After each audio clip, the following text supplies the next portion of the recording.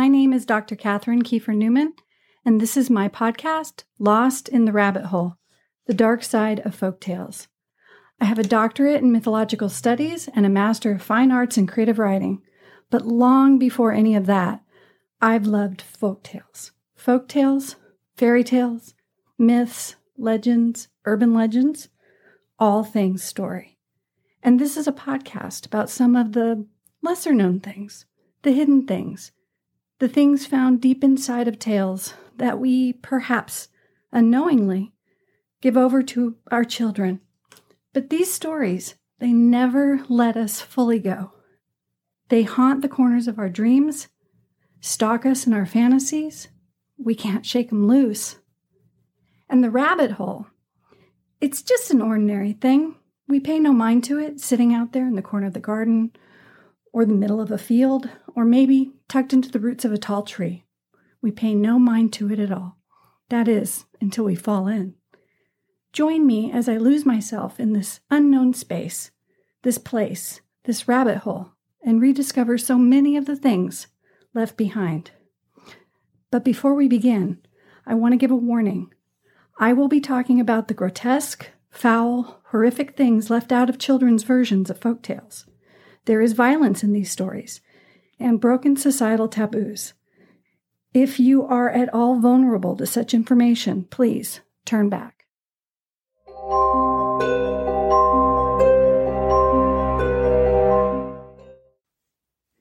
In the distance, we can hear the thunder crashing, smashing against the world. The moon is high and full, but unseeable, tucked underneath blankets of clouds. It's safe from the terrific noise and no help for us. Though it's dark here as we make our way out of the forest where we've been lost for so long, still, the sky refuses to light even our next step. In some distance somewhere above us, we hear this thunder, and deep in the oldest part of our soul, we know that this thunder is from no storm. The cacophony is otherworldly, and it sends shivers from up the pounding ground through our very bones. It's almost as if here in this wintertime, when the veil between the mundane world and that other misty, spectral world of dreams and night terrors, it's almost as if we've fallen through, tumbling into the realm of the Unseelie Courts, Yeats's solitary fairies, the kingdom of the dark elves, or the land of the Tilith Tig. If so, we'd best take care and watch where we walk, best be respectful but not chatty with anyone we meet, and definitely not stop to eat a tasty-looking berry. Or maybe the spectral shapes that come out of the shadowy canopy of cloud and mist, maybe they're specters, ghosts of those who have come before. Like the Night Rangers, a crew of Confederate soldiers led by Lieutenant George Dixon, early every morning since they disappeared on February 17th, 1864. Dixon and his crew marched silently from the Alhambra Hall, across a bridge, down to Breach Inlet. There are reports that on some mornings, just before the sun comes up, you can see them fade into the Charleston harbor. But these lonely spirits pay no mind to onlookers. They have a job to do. The thundering and pounding we hear is something much more potent. It could be that the pandemonium and chaos we've encountered on this night is the Wild Hunt. The time is right, near the new year, just past Yule. And there at the forefront is the leader, a fierce ghost warrior. Or maybe it's a god. Some ancient being from any of the oldest cultures that have formed in this world. Welcome to episode 4, titled They Ride, We Hide. This is another 2-part episode where we look at iterations of the folkloric frame of the Wild Hunt. It has to be in 2 parts because there's actually so many variations, some more ridery rides than others. The Wild Hunt is an old folklore with origins murky. For example, in some of the tales from northern France, the leader of the Wild Hunt is the goddess of death, and her procession is a pack of witches and hags, specters, other tortured souls. Woe be to anyone, especially a man with sin on his soul, who might encounter this gathering. In the European tradition, this tale type is in the Stith-Thompson Index of Folklore as motif type E501. It was named the Wild Hunt by Jacob Grimm in his encyclopedia titled German Mythology, published in 1835. But these tales definitely go back much further than the middle 1800s, and we can find variants of the hunt frame in all cultures, with some of them particularly ancient. Ovid, for example, has a representation. Now, before I go on, I want to address a bit of housekeeping. My background is in Jungian and Campbellian mythography, but I'm not so much the universalist. While I do see these stories all over, and I see them across place and space and time, I think of them more as part of the bigger pattern of human thinking. The last thing I want to ever do is look at a significant cultural tale specific to that cultural group of folks and reduce it to something small and ununique, diluted across many cultures. So, these are frames, the similarities. But beyond that general outline, each one is distinctive and special for its singularity. We can see this very, very clearly with the Wild Hunt tales, especially once we get away from Jacob Grimm's take on it. The myth, legend, lore changes. It adapts to geography, history, language, and people. But variants of the Wild Hunt do tend to share a common scenario. Dreamlike images of focused hunters and the hunted, often riding horses or other beasts of burden, but also marching, flying, frequently engaging in battle, pounding after something in hot pursuit across the sky, or even spanning great distances over ground. Look up into the trees on an overcast night, and you might find yourself in the middle of a ride. In the European versions, the hunters are sometimes elves, not of the Santa variety, or fairies, not of the Disney variety, or they're the dead pulled up from their eternal resting places. They've been called hunters, huntsmen, the riders, ghost riders, skeleton riders, black riders, and white riders. They also don't always ride horses or any animal, and we're going to see some of that. One theory has it that the stories of the Wild Hunt come from people and places that have either been invaded frequently or who are frequent invaders themselves. Maybe. There are tales of historical figures being taken by or choosing to ride with the hunt. Some of the tales say that the hunt will pull souls out of corpses so that they can ride across the sky, like it's a gift. Others that the hunt doesn't only take the souls of the dead, and woe be to anyone caught in their path. Many evil deeds are attributed to these hunts. Like in the Orkney Islands, where the hunters are troughs or trolls. These creatures hate the sunlight, and they're going to go crashing out of the ground from these mounds that they live in. They're going to catch and eat any unwary traveler on dark nights. Catherine Briggs tells us that the supernatural spectral huntsmen are in wild pursuit of something we may never learn. And maybe that's for the best. Not only do the tales change out the kind of hunters, but also who leads the hunt. There's a Welsh variant where the hunters are led by the Lord of the Dead. He has with him a pack of hounds with blood-red ears. Of course, sometimes it's the very fiendish and even a little dashing Dando, traveling with his dandy dogs. Dando is another name for the devil. And you have to know that if it's the devil, then the dogs are hellhounds, and they're all hunting down sinners and the unbaptized. According to the Peterborough Chronicle from 1127, some 20 or 30 shadow men rode on dark horses with eyes like holes into hell. And it isn't just one night you might find yourself faced with this phantasmagoria. One poor monk reported the event happening every night for 9 weeks.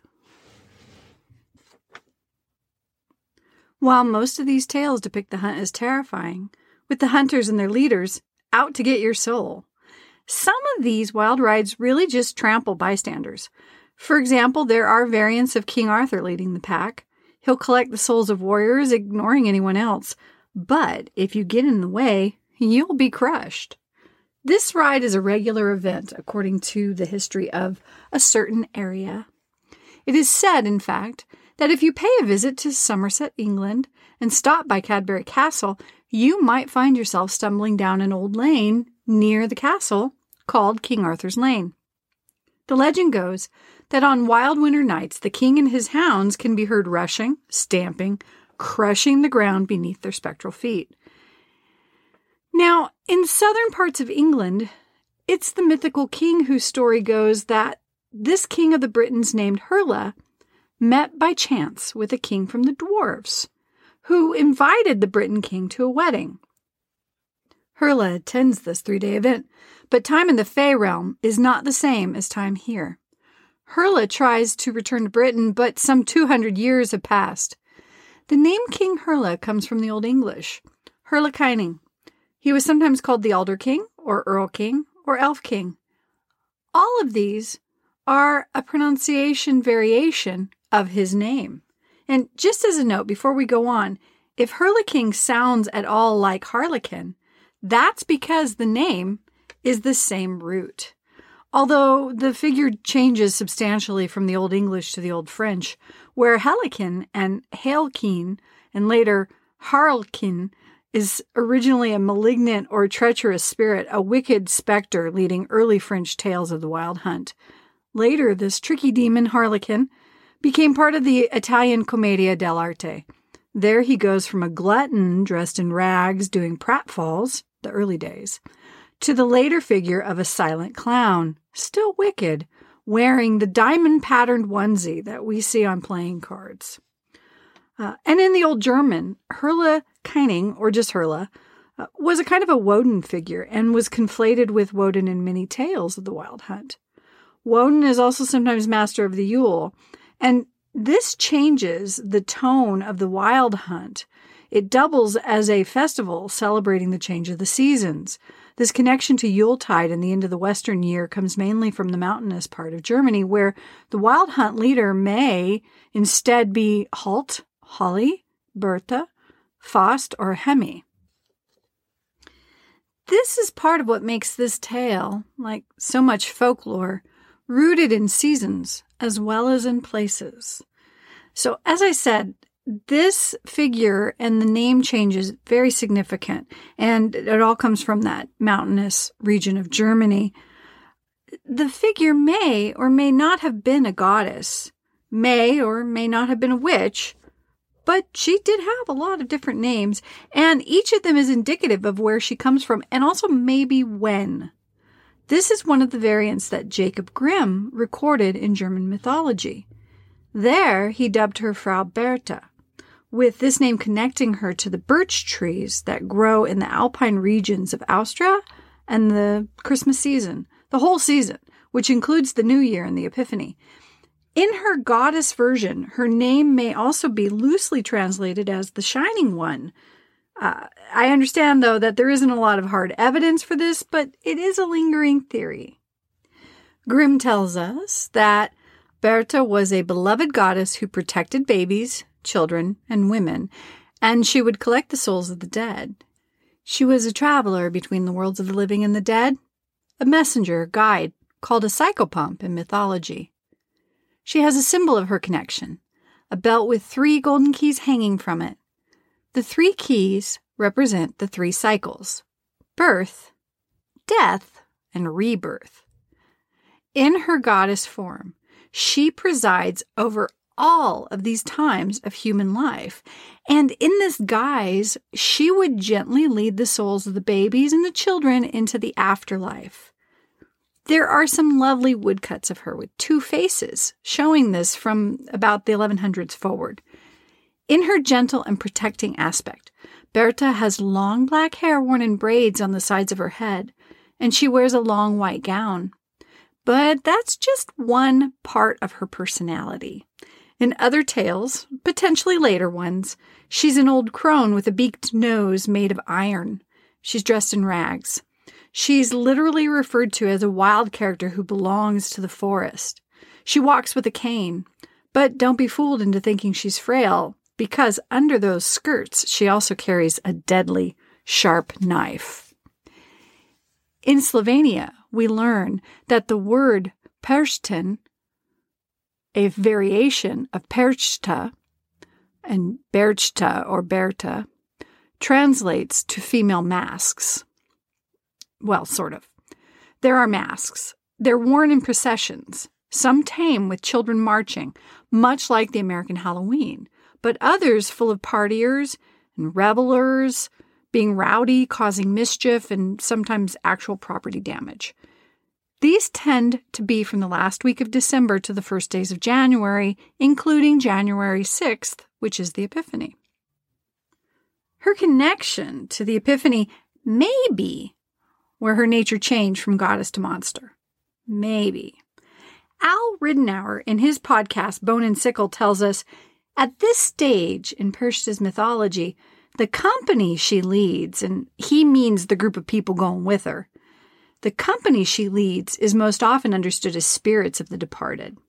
With time and frequent attacks from the pulpit, Perchta's pagan company came to be commonly feared, not as ghosts, but as demons. I'll come back to that in a second.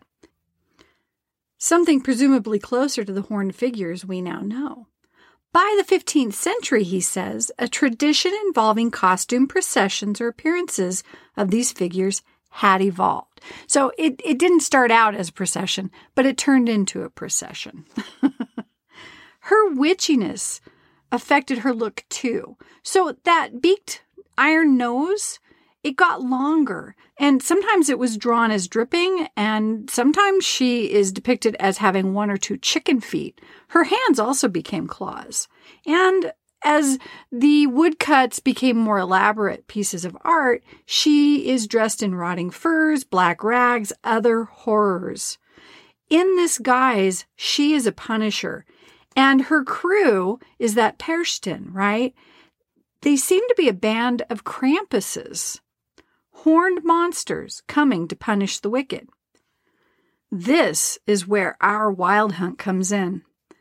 Many of her stories have her leading the Peršten and collecting up the souls of the unbaptized, but also punishing others and collecting up souls of any of the damned. It depends on the tale variant and often where it comes from. In her pack of wild riders, she takes those souls with her. So as she gathers them, they expand her ranks. They expand the hunters. So they're just going along, scooping up whoever is in their way. This is the end of part 1 of They Ride, We Hide, episode 4 of the Lost in the Rabbit Hole podcast. In part 2, I ask, how loose do we want to be with the frame of a pack of otherworldly hunters? If we open the frame, there are many, many other tales that we can look at. Jacob Grimm might not approve, but you might. I dive into some of the more contemporary iterations of this frame, well, sort of contemporary. Also, some of the weirder, wackier, and maybe more shocking things. That's in part 2. Please join me.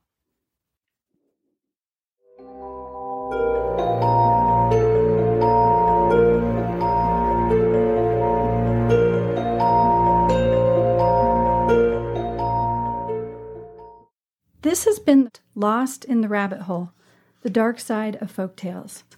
Thank you so much for listening. In future episodes, I will explore many other dark, shadowy corners of some of our favorite tales. So please, if you enjoyed this episode, consider subscribing. You can also find Lost in the Rabbit Hole on Twitter, on Instagram, or you can visit my webpage at katkiefer-newman.org, where I will have updates on all projects that I'm working on.